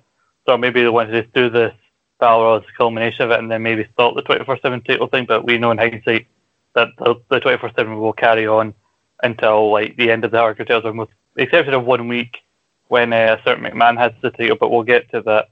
I say we, me, and whoever I will choose to be with me around SummerSlam 2000. We get back to Stephanie and Triple H backstage, basically like, the heels are worried, oh my, I have to wrestle, what am I going to do? And then we get into, speaking of matches being used as angles for WrestleMania, Dean Malenko versus Scotty Hottie for the light heavyweight title, and I got my hopes up far too much for this. The fact that there was a double closing within the first minute and a half is already a sign that this is not going to go long. Scotty goes for the worm, but it's thwarted. Saturn and Grandpa Sexy are brawling on the outside, which distracts the ref. Scotty gets a small package, and then Eddie Guerrero, just with the lightest tap with his finger, just basically could just roll over Dean on top of Scottish Hottie, and somehow Scotty is powerless to get out of this move now when he was the one who set up the small package in the first place. And Team Malenko retains, and then again, one of the more pointless matches, the most pointless match I think of the time show. So the first words I wrote in regards to this match was, "Oh, lucky us! We get to see the light heavyweight championship and the women's championship on the same show." Considering like how we've been mentioning as we go along that we only ever seem to get one or the other, and they've been making it more prominent. You're hoping to yourself that this is an example of where the women's championship and the light heavyweight championship are both starting to become important. They're both being given a bit of notice. Dean Malenko and Grandmaster Sexay got a relatively good amount of time when they had their match, which is ridiculous considering that Scotty is a much better performer than Grandmaster. And the pacing of this match wasn't bad.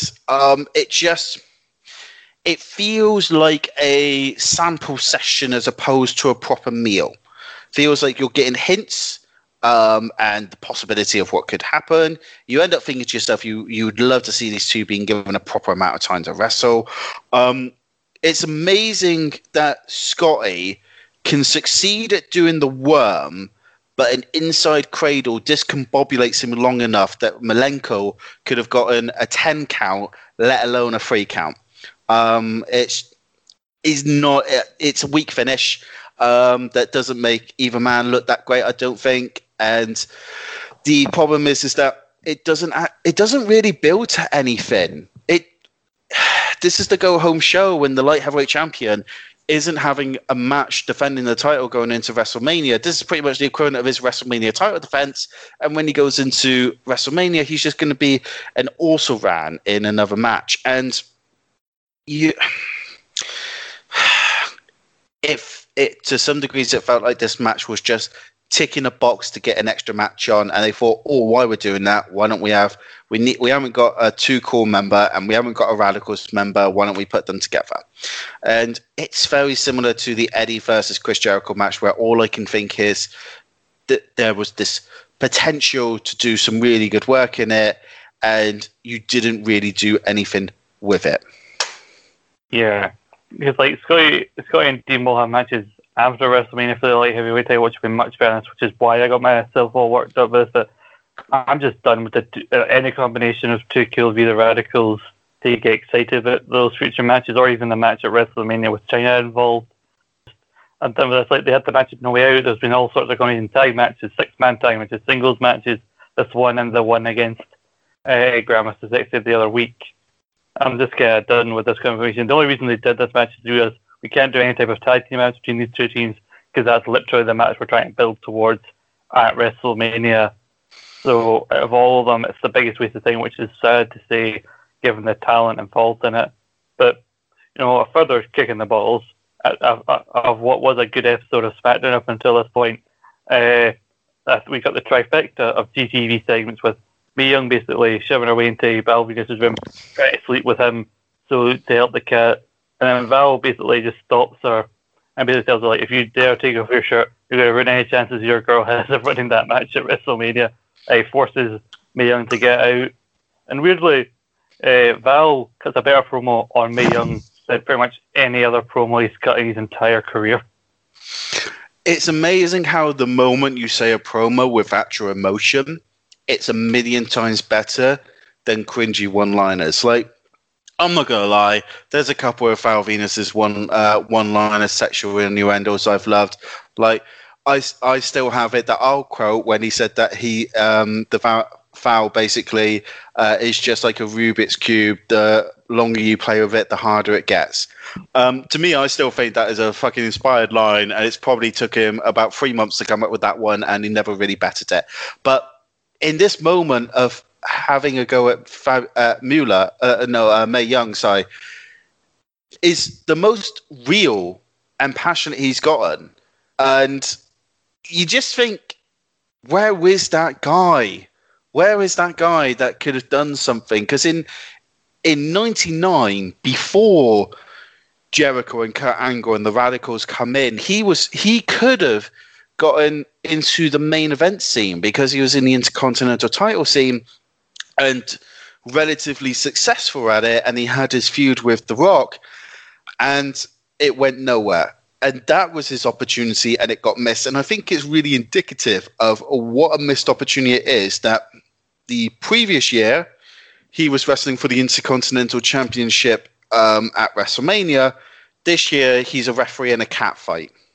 This is the most TV time through GTV that he's got. A fucking month, like, he got more TV time this one episode of SmackDown than in a month of being fucking European champion, if you don't count Heat, which I don't. And apparently he had some defense on Heat, but he wasn't on Raw or SmackDown, and that's what counts in this fucking series. And we get the...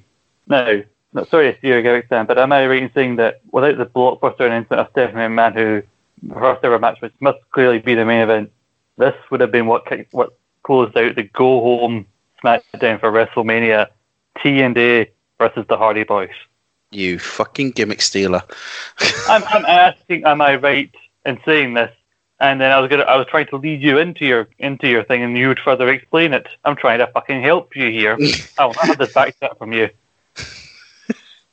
Oh, it's interesting that you end up having it that this is the 7th match of the night, which is quite a big amount of matches for SmackDown.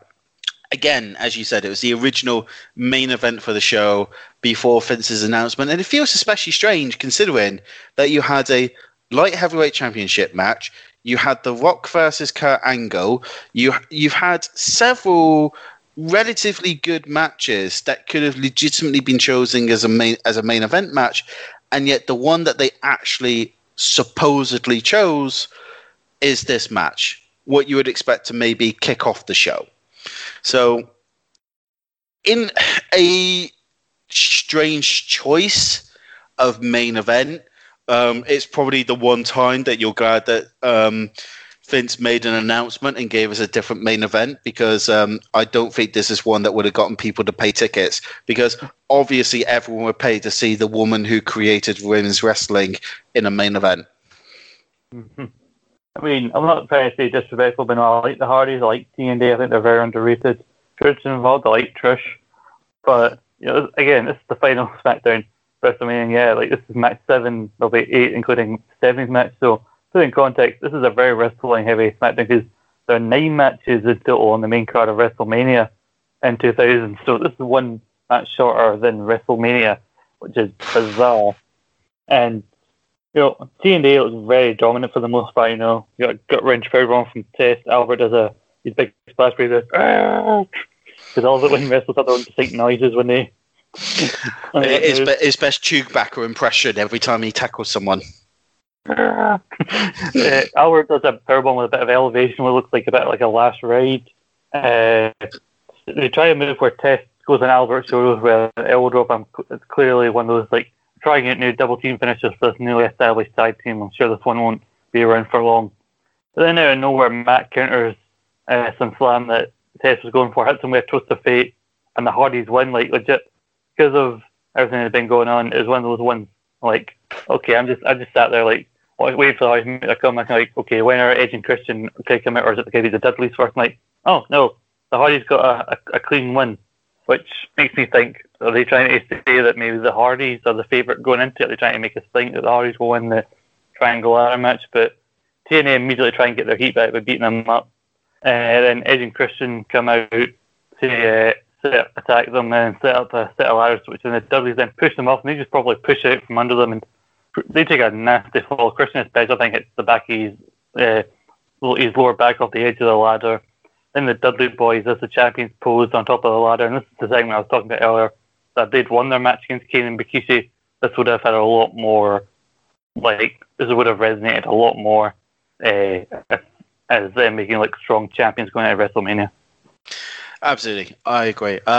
This is not only a strange match, it's choice for main event. It's a strange match in total, because I like the Hardy Boys, and I have a soft spot for Test and Albert, and I think that their work with Trish is some of their best work.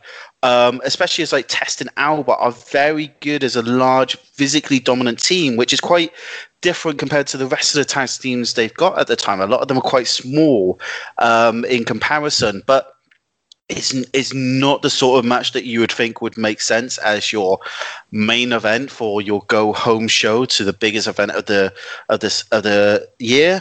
I will say that Test and Albert displayed some really good interplay between them earlier on. It is a little disappointing to think that less than 6 months previously, Test could have been a main eventer because he was involved with the McMahons, and now he's in a tag team.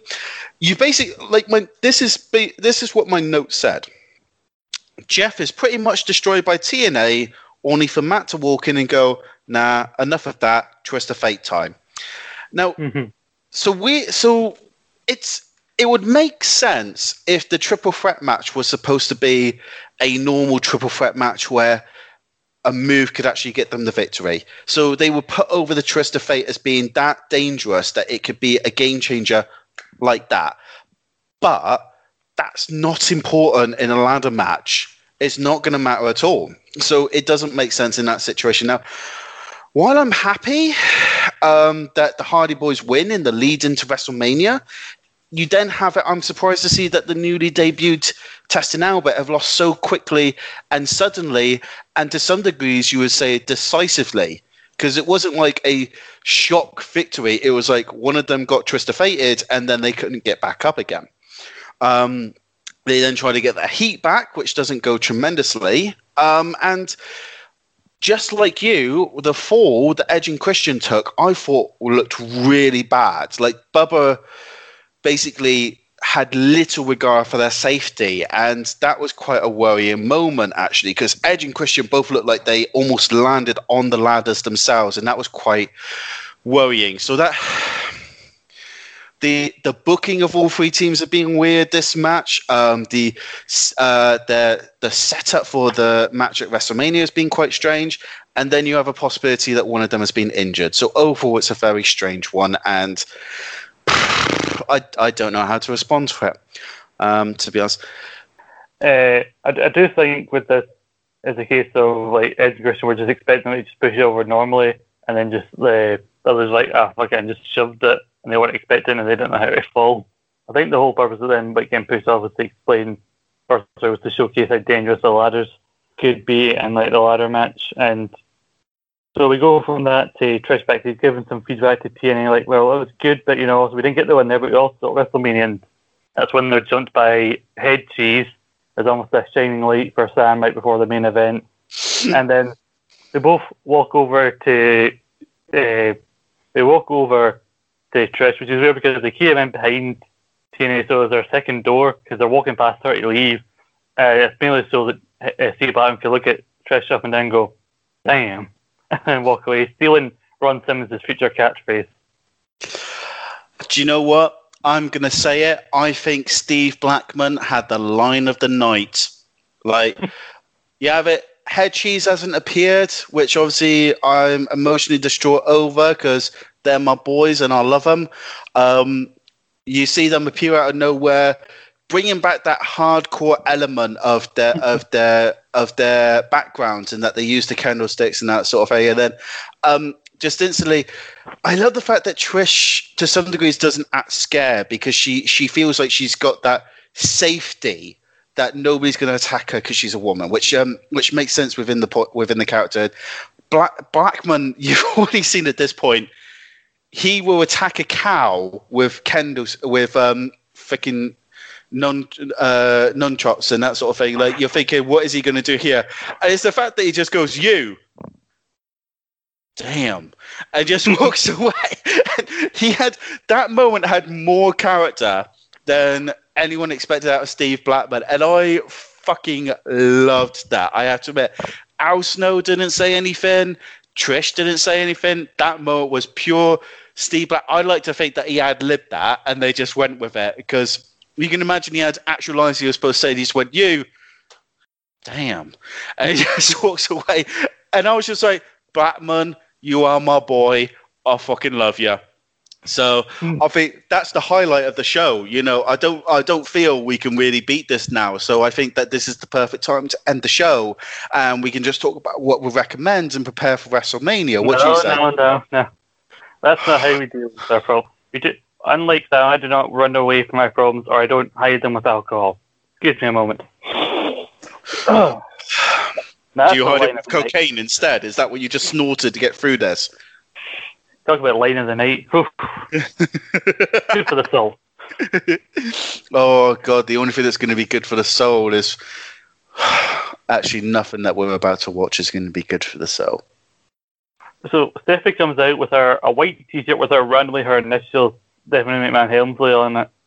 Which took me longer to realise that's what that was. And then she comes out Triple H. Just a random t-shirt.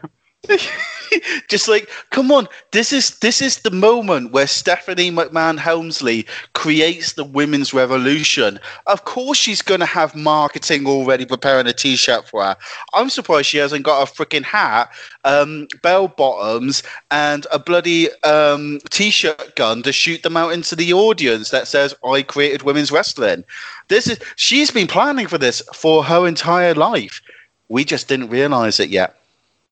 I was just expecting her to turn around on the back of the t-shirt would just say that quote, philanthropy is the future of marketing, right on the back of the t-shirt. But she comes out, Triple H's music, of fucking course.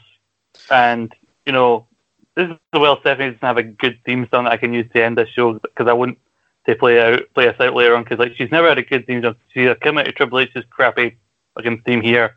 She has that all grown up, which was maybe a face, and then that fucking, the queendom. Like, what even is that shit? So Stephanie's never had a good theme song. Because Stephanie, Jacqueline comes out, gets a decent pop because people are expecting her to beat the shit out of Stephanie. They're also in Texas. I think they're in San Antonio for this.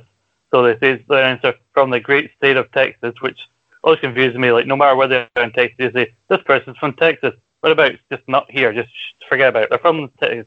They're relatively close to here. Texas, one big state. Everybody knows everybody.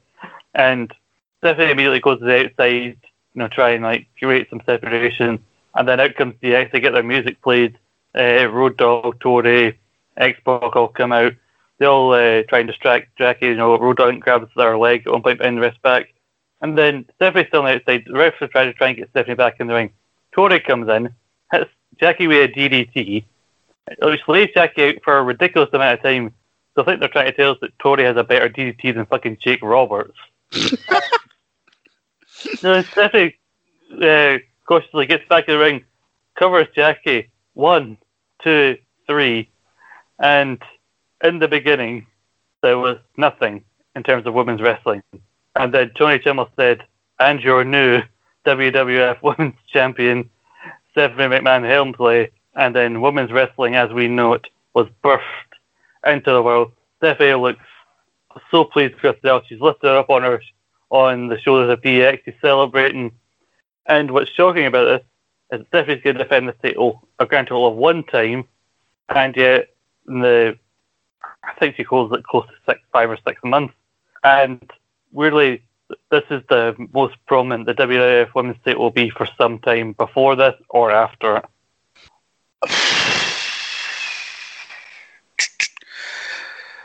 Okay. Right. Deep breath, pal, deep breath. Goosefraba.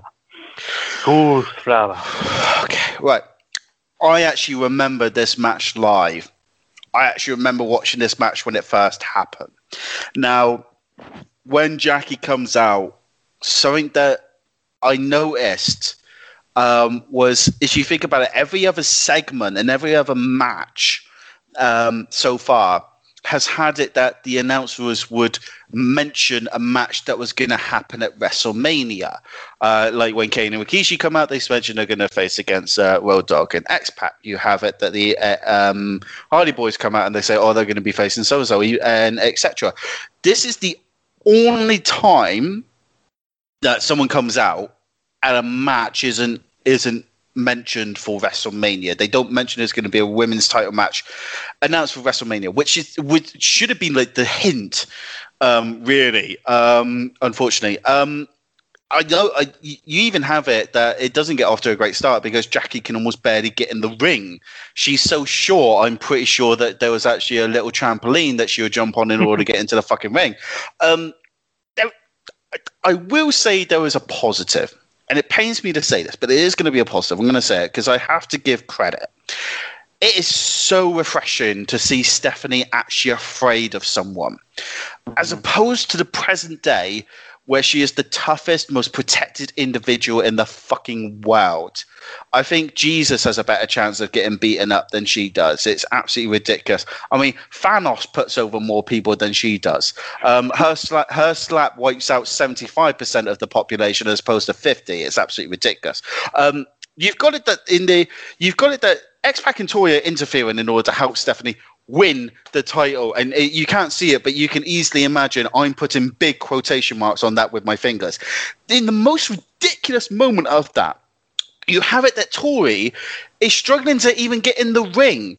So you have it that you have the women's champion, Jackie, can barely get in the ring because she's so freaking short. You've got it that Tori has to shuffle across in the ring, which takes her ages because if she moves too quickly, she's going to fall over because she's got fucking high heels, the size of Andre the Giant, which is absolutely ridiculous. And then she wipes her out with a DDT that I'm pretty sure was more powerful than, as you said, Jake the Snake Roberts' DDT. It's probably more powerful than Undertaker's Tombstone. It's probably more powerful than Big Show's Weapon of Mass Destruction. I feel that Jackie would have kicked out more likely if you were a freaking chair because that DDT seems so goddamn strong. So you have it that You have it that Stephanie's been booked into a match that is supposedly going to be an opportunity for her to be punished for the actions she's done. You have it that later on it's suddenly announced that the women's championship is going to be on the line. You've already had it that no match has been booked for WrestleMania for the women's title. All these different things are coming together to create like more context to the story, which helps make it make sense. But you still have it that the end product is Stephanie McMahon, a non-wrestler, has pinned the women's champion in order to gain the title. And you are correct in that you say this probably makes it more prominent than any other time. Because the thing is, it means to some degrees I understand this decision, which upsets me because when you have Triple H with the WWF World Heavyweight Championship in 17 fucking segments a night, and you're going to have his wife next to him, all 17 of them, holding the women's championship, you are putting appearance on it. You're making it seem like it is worthwhile. But the disappointing part is that, yes, you're bringing attention to the women's championship by having it appear in these major segments on a regular basis, but you're doing fuck all with it. It's like carrying around the Andre the Giant Battle Royal fucking trophy. Yeah, you won it, but you're doing fuck all with it. You know, your best claim to fame is that you got Rob Gronsky as your best fucking mate. You know, you don't actually get a championship match out of it or anything like that. You don't actually gain anything, and that's where they shortened the championship by giving it to someone who's a non-wrestler because they think that they can put it in the public eye by having it appear regularly but not actually doing anything with it. It's probably more damaging than when David Arquette won the WCW fucking title. And it's just, there were so many decisions and ideas in this match that it just bamboozles and boggles the mind to some degrees that it came to it. And I think the only real positive really is the fact that this wasn't on fucking WrestleMania. The fact that they did it on SmackDown.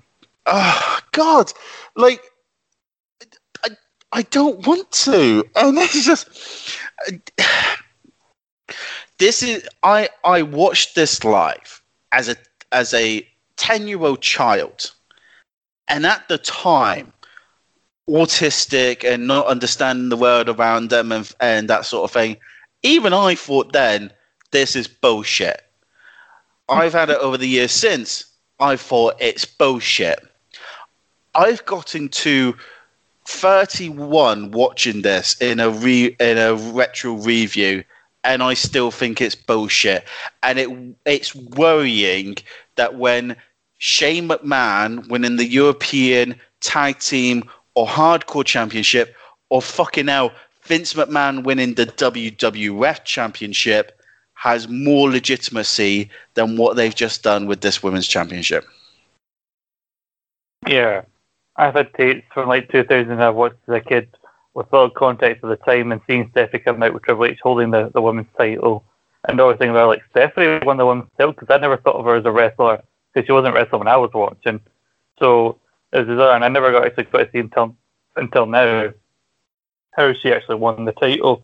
And like it would have made more sense if you had like X-Pac come in or the X Factor or like Road Dogg if there was like a pump handle slam. Like that would have made more sense that kept her down. But like Tori's never been known that much of a wrestler. You know, she's had matches before, but she's never been that good. She's not got as if the DDT's and belt off as her signature maneuver. Or even like just have one of them come in and hit her with the women's title. That would have made more sense. But just this random DDT, which they said that looked like she was struggling to even get in the ring to hit. Like just that kept Jackie down. It's one of those trends in the women's division that goes on and it gets even worse during the Divas era of the simplest moves keeping women down. Like you see like women's Survivor Series matches, women would come and hit not even a signature move, just a standard wrestling move. Oh, that's so and so down, that's so and so eliminated.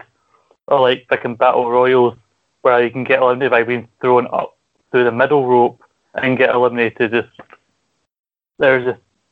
It's strange that this is going to be like the most prominent thing. I know you're trying to get heat for Stephanie, and more power for the Man Helmsley regime going into WrestleMania, like boo them and hope they get come up and finally like the biggest show of the year. But Stephanie holds that title for quite a while, and it does get into the wrong type of heat territory after a while. And you think, surely that's not going to be the closing shot of the show. No, because then randomly they have like just people coming down, like the Big Show comes down, The Rock comes down, and everybody fully. Oh, I forgot Big Flash does come back. I forgot, and then just it's like anybody who's on the card at WrestleMania, which at this stage is almost the entire fucking roster, except for any other woman other than the Cat, Terry, or Stephanie. So sorry Jackie or Ivory, you're not on the card, or Lita. Or fucking poor S.A. Rios is fucked off. He's not a woman, but he's somebody who probably should be featured on the card. So just literally everybody who's anybody's in the ring until eventually Rock, Big Show, and Foley are left standing, and then he cuts to the ramp where Triple H and Stephanie hold up their titles, big stare down. Rock kind of looks at Foley when he sees him with that barbed wire bat, which he doesn't hit anybody because he looks like he's coming down, but maybe he was a bit late. So by the time he gets to the ring, he looks down and he's like, there's actually nobody here that I can actually hit with this barbed wire bat, so I'm just going to stand here awkwardly holding this. And then they have this awkward turn where they both bump backs and Rock turns around thinks that Big Foley was going to hit him with that barbed wire bat. So there's some tension between the two faces going into the main event of WrestleMania. And that's your lot. That's your go-home show for WrestleMania. And Sam, I know you're going to try and question my credibility as host of this show. Despite the completely throwaway, like everybody saying, like, despite overuse of McMahon's and Triple H and Stephanie and everything, which I've come to expect already at this point, despite the weird decision to have Stephanie McMahon, a non-wrestler, win the women's title in such a weird fashion, as a show overall, I'm giving this a thumbs up.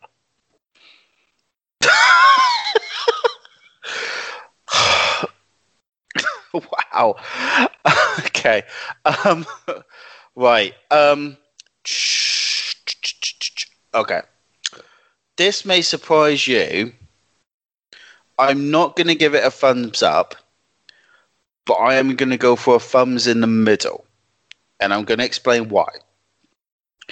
The first thing is that unfortunately for the second week in a row, it feels like the majority of the matches are purely for storyline purposes with very little in-ring quality, which unfortunately is too much of an issue for me to look past. The only really good match, and it's the match that I would recommend, I can already tell you that, is Kurt Angle and The Rock. The problem is that the rest of them are very forgettable. Not awful. I would not say they're awful. They're just forgettable. You're not going to have it in 6 months' time. You're going to go, oh man, tell you what, that Test and Albert versus Hardy Boys match, that sticks in my fucking memory. That does, mate. That does. It's not going to happen. The rest are very forgettable, except for the worst match of the night, which ironically is the most remembered. And we know that match. We've just discussed it. It's a match that achieves its aims in being memorable, but for all the wrong reasons. It feels like it's depressing to some degrees when you see the effort and the work that wrestlers like Ivory and Jackie have tried to put in to give it some sort of legitimacy. Like, I know you're quite fond of Ivory in 99 and you think she's quite underrated for the amount of work she tried to do to make the women's championship matter. And we've said it before that it's almost disappointing to think that if these women were actually wrestling in the modern day, they may not be the main eventers, but they would be looked after a lot better. And seeing how that title is treated as a pure gimmick to give to a McMahon is very disappointing. There's too many short matches with very sudden or flat finishes, and there's a lot of run-ins and attacks. It's a case of, if they had to decide between a worthwhile match that you'd want to watch again or a storyline which gets everything moving, but you're not going to really want to go back and watch it, you're going to go for the run-in, the attacks, and the storyline, etc. Now, as a show, this does what it needed to. It promoted as much of WrestleMania 2000 as possible. I mean, it does fucking help that you have the entire fucking roster appear in a schnoz fight at the end of it for the most ridiculous reasons possible. Like, so you have it that Kane and Rikishi come for DX, which makes sense, and then you have it that the Dudley Boys, who had the match with Kane and Rikishi early on, so they come out to save DX, even though they have no emotional connection to them. And because they come out to save them, you then have the Hardy Boys come in, and then you have Edge and Christian, and then you have the Radicals, and then Jericho decides to get involved, and Kurt Angle can't help it, and Too Cool, and the Hollies, and the Headbangers, and Kai and Mean Street Posse. You have all these wrestlers come in for nonsensical reason because the script dictates it. And it is a pointless exercise that doesn't actually achieve anything. As a show, it promotes WrestleMania 2000 as much as possible. And it does that job very well. It doesn't necessarily mean it was a great episode. I'm going to stick with thumbs in the middle because for me, when it's good, it's good. Kurt Angle versus Rock is too good of a match, I feel, for us to turn around and give it a thumbs down. And I think several of the segments are very good, and some of the build-up, especially like Foley's promo, Vince's promos, the connection with the crowd during these are too good to really say it's a thumbs down because these are highlights. But the lows are very, very fucking low. It's like, so basically, it's a case of if I have something that's 90 out of 100 and something that's 10 out of 100, the fairest thing I can do is put my thumb in the middle. So in that situation, I understand you saying why you give it a thumbs up because there's a lot of positives, but I do feel, unfortunately, the negatives are too strong to allow a proper thumbs up, which is why I'll go for thumbs in the middle. Yeah, it's definitely one of those, when it's bad, it's bad, but when it's good, it's really good, I think. Because, like, yeah, you got the Rock Angle, you got the hardcore title stuff, you got Foley and Vince with the excellent promo work to start off the show. You get the entry, the wheels turning, all the stuff that builds to WrestleMania. This is a show where I said the sentence, this was Val Venus' best promo. Any show that makes me say that sentence, that produces that good of a promo from Val fucking Venus, of all people, needs a thumbs up, in my opinion. If I was a fan watching WWF here in 2000 live, at the peak of everything, a peak of my fandom, a lot of the stuff, while there'd be a lot of schmoz in, sometimes it'd be frustrating, like Stephanie winning the title, but would get me excited to see the Investigate come in, hope to see Triple H with his title at WrestleMania. This would be what I enjoy. This would be what I would be looking for in my wrestling, the complete insanity of it, unpredictability of it going into WrestleMania. if I had to recommend anything, I also would say like the Angle versus The Rock. But if I had to be different from you, I'd say either the opening promo from from Vince's announcement onwards, because that's when it actually gets good, or anything involving Crash Holly and the Hardcore title. Just any of that. There is some gold. It's one of those episodes again that has multiple examples of things I can look for in order to like recommend, and which is usually what always goes through my rating with a thumbs up, because if something's bad and I'm struggling to find one example, that's usually when I give a thumbs down. There's my process. I'm trying to think. There's multiple things I can look for throughout the show that I would recommend to check out. I'm struggling to choose between them. Yeah, I get that completely, and I think I do like the fact that the hardcore division is demonstrating how beneficial it is, because you mentioned that as a highlight, and it is predominantly because of Crash, because he's got given this opportunity, he's ran with it, and he's really added to everything he's involved in, because he's got this 24/7 championship rule. It gives a sense of anything can happen, and I feel that the thing you want in wrestling is that when you're watching it, you want to feel that anything can happen, but it makes sense that it happens. And the hardcore division, I feel, really epitomizes it at the moment, in that literally anything can happen in those matches, but it makes sense why it does. And I think this is the sort of show that when it comes to whether or not you recommend it, it's quite dependable, I think, on what it is that drives you to a show. For me, I don't feel there's enough tremendous matches on here that I would want to give it a thumbs up. I'm always going to lean towards that. The storylines are slightly secondary to me, in that I want to have it that the more good matches there are, the more likely I'm to recommend it, because I feel that you then get rewarded for watching it. And it's possible that you're looking at everything as a faux picture, saying, right, this is a positive, this is a positive, this is a positive, these segments, these promos, etc. And that's because you enjoyed the faux picture. So it depends. I think this might be one of those shows, I think, that it's very difficult to say for definite whether it's good, bad, or medium, because it is one of those shows that it depends on what you're looking for. If you're looking for a show that is selling the next pay-per-view you watch, I would have to admit I'd be leaning towards a thumbs up. But for me, the matches are too vital and too important to look past as to whether or not they're worthwhile. And unfortunately, the only one I feel I would need to sit down and watch would be Angle versus Rock. The others are either forgettable, passable, or an abomination.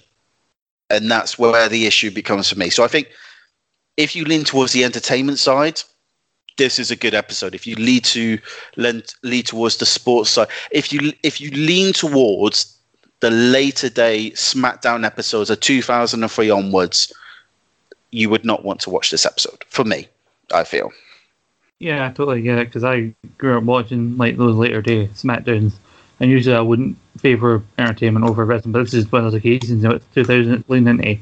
It's like this is the show to sell you on WrestleMania, so that was my kind of process behind it. But people don't really care about what we'd recommend or what our ratings are, or even what our plugs are about to be in a few minutes.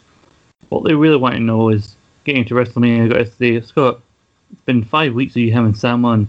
What is the decision? What is the moment of truth in terms of Sam's status as your co-host? Because you're right, I've been kind of leading Sam along for 5 weeks. Like that girl you went to uni with who said she'd maybe go at you, but not right now. And I hope you treated me better than her, because at least you hugged me afterwards. I was actually saying that the girl is using me instead of her, so I'm the girl in this situation. I don't even have time to explain the metaphor. They're always better when you had to explain them. In 5 weeks, I wanted to make the decision right before WrestleMania. This is our go-home selling angle before our WrestleMania review. So this is basically, our go-home angle, much like SmackDown had theirs. So after 5 weeks of listening to your love of Steve Blackman and among other things that we both enjoy and don't that we both have in common and don't have in common in terms of what we enjoy about the show, the decision has been made. Samuel Preston, to paraphrase Vince McMahon, you're hired. Woohoo! Excuse me while I do like a Steve Blackman shuffle and just be like, yeah, I've got it. So excellent. Right. I just like to take this moment to say I really appreciate it, and I think I'm going to retire on top, and I'm going to walk away. So I'm really. I have to admit, I'm watching these retros. I'm really enjoying the nostalgia that I'm gaining from it, and I'm actually excited for WrestleMania to some degrees. I know that it's probably mostly going to disappoint me, but I'm actually walking in hopeful. And now that I have so much context to it, I'm hoping that the matches will be more appreciated for me. So I am very curious and very excited. And I can't believe I'm saying that I actually want to watch a McMahon in every corner. And I'm not sure whether to thank you or to fucking curse you. I was going to say, like, you've went through these last 5 weeks, and your reward for now being my new co-host is you now have to watch WrestleMania 2000, which some people would argue is definitely not a reward, but it depends on your perspective. And like you said, how the context is now going into it with having watched the 5 weeks that have built up to it. So it's official now, man. Welcome to the Rogue Opinions team, and next time you hear our lovely voices will be in a review that I hope doesn't have to be split into too many parts, if any parts at all, is our WrestleMania 2000 review, along with the other latest member of the Rogue Opinions team, Rian. You may remember from the Hallway Graps podcast. I've been on his show. He's been on this review before. Last time he was on for No Way Out, and God, those 5 weeks, so much has already changed that poor boy is going to not know what the fuck's going on going into this, and we're going to have to explain that to the poor boy. But I'll let you go first as the new co-host of the Retro SmackDown review and the newest member of Rogue Opinions. Please indulge the people with your plugs. Ladies and gentlemen, boys and girls, children of all ages, I, Samuel Preston, can be featured on multiple websites. The first one you'll probably want to go to is going to be known as Cultured Vultures, at what point I am currently focusing on film, television, and wrestling, and I'm currently writing pieces on Andrade Cien Almas's best matches of WWE, as we are emotionally now gotten over the fact that he's left. I am not going to write about Samoa Joe's because I'm too emotionally compromised to do so, and because Scott probably wants to do that, and I can't nick another one off him. I'm pretty sure someone else is already nicked that, though. Yeah. I'm also currently writing a piece on the best matches of Backlash, which feels very suitable considering that we are going to be preparing for that after WrestleMania. So I'm getting the opportunity to recommend a match in the lead up to actually reviewing the entire event, which I think is fantastic.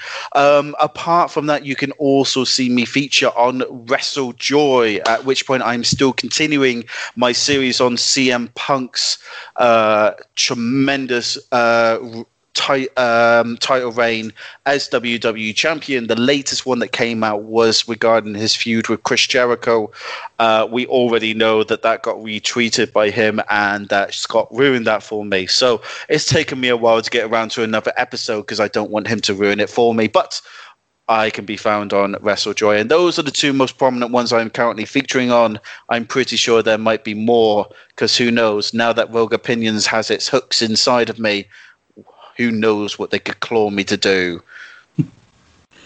You know, if you're a part of Rogue Opinions, you need to get used to a bit of Jericho bashing on this show. One of the first inductees, one of the main inductees in our Big Time and Fucks Hall of Fame, and alongside such contemporaries as Al Snow, who's also featured on this. I inducted in the Big Time Fucks Hall of Fame for very personal reasons.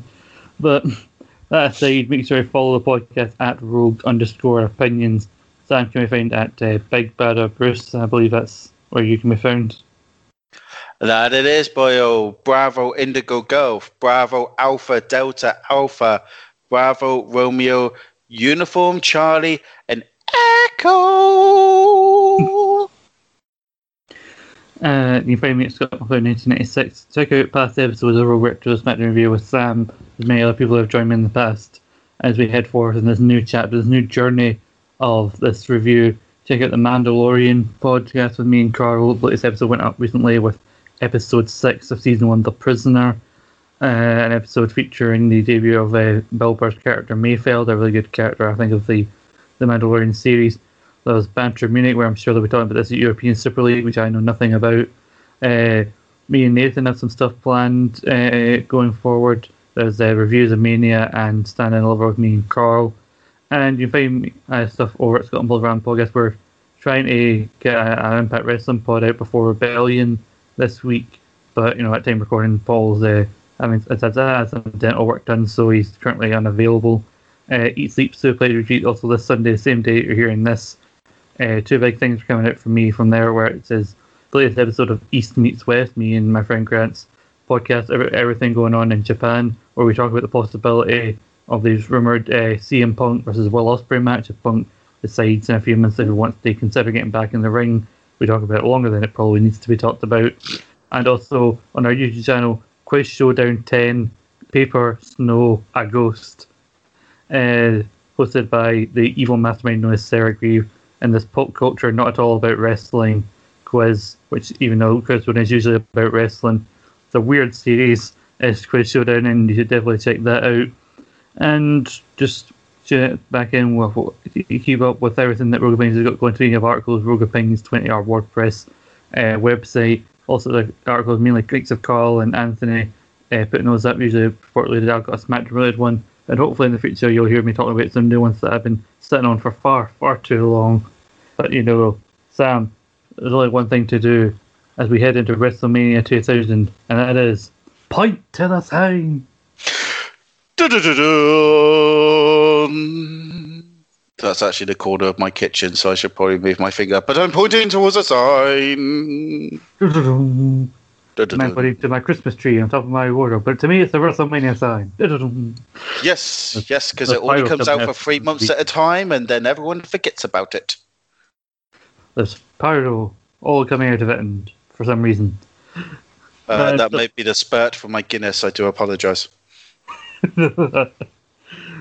Yeah. Goodbye, everybody. Goodbye. Do you smell what The Rock is cooking? Smell it.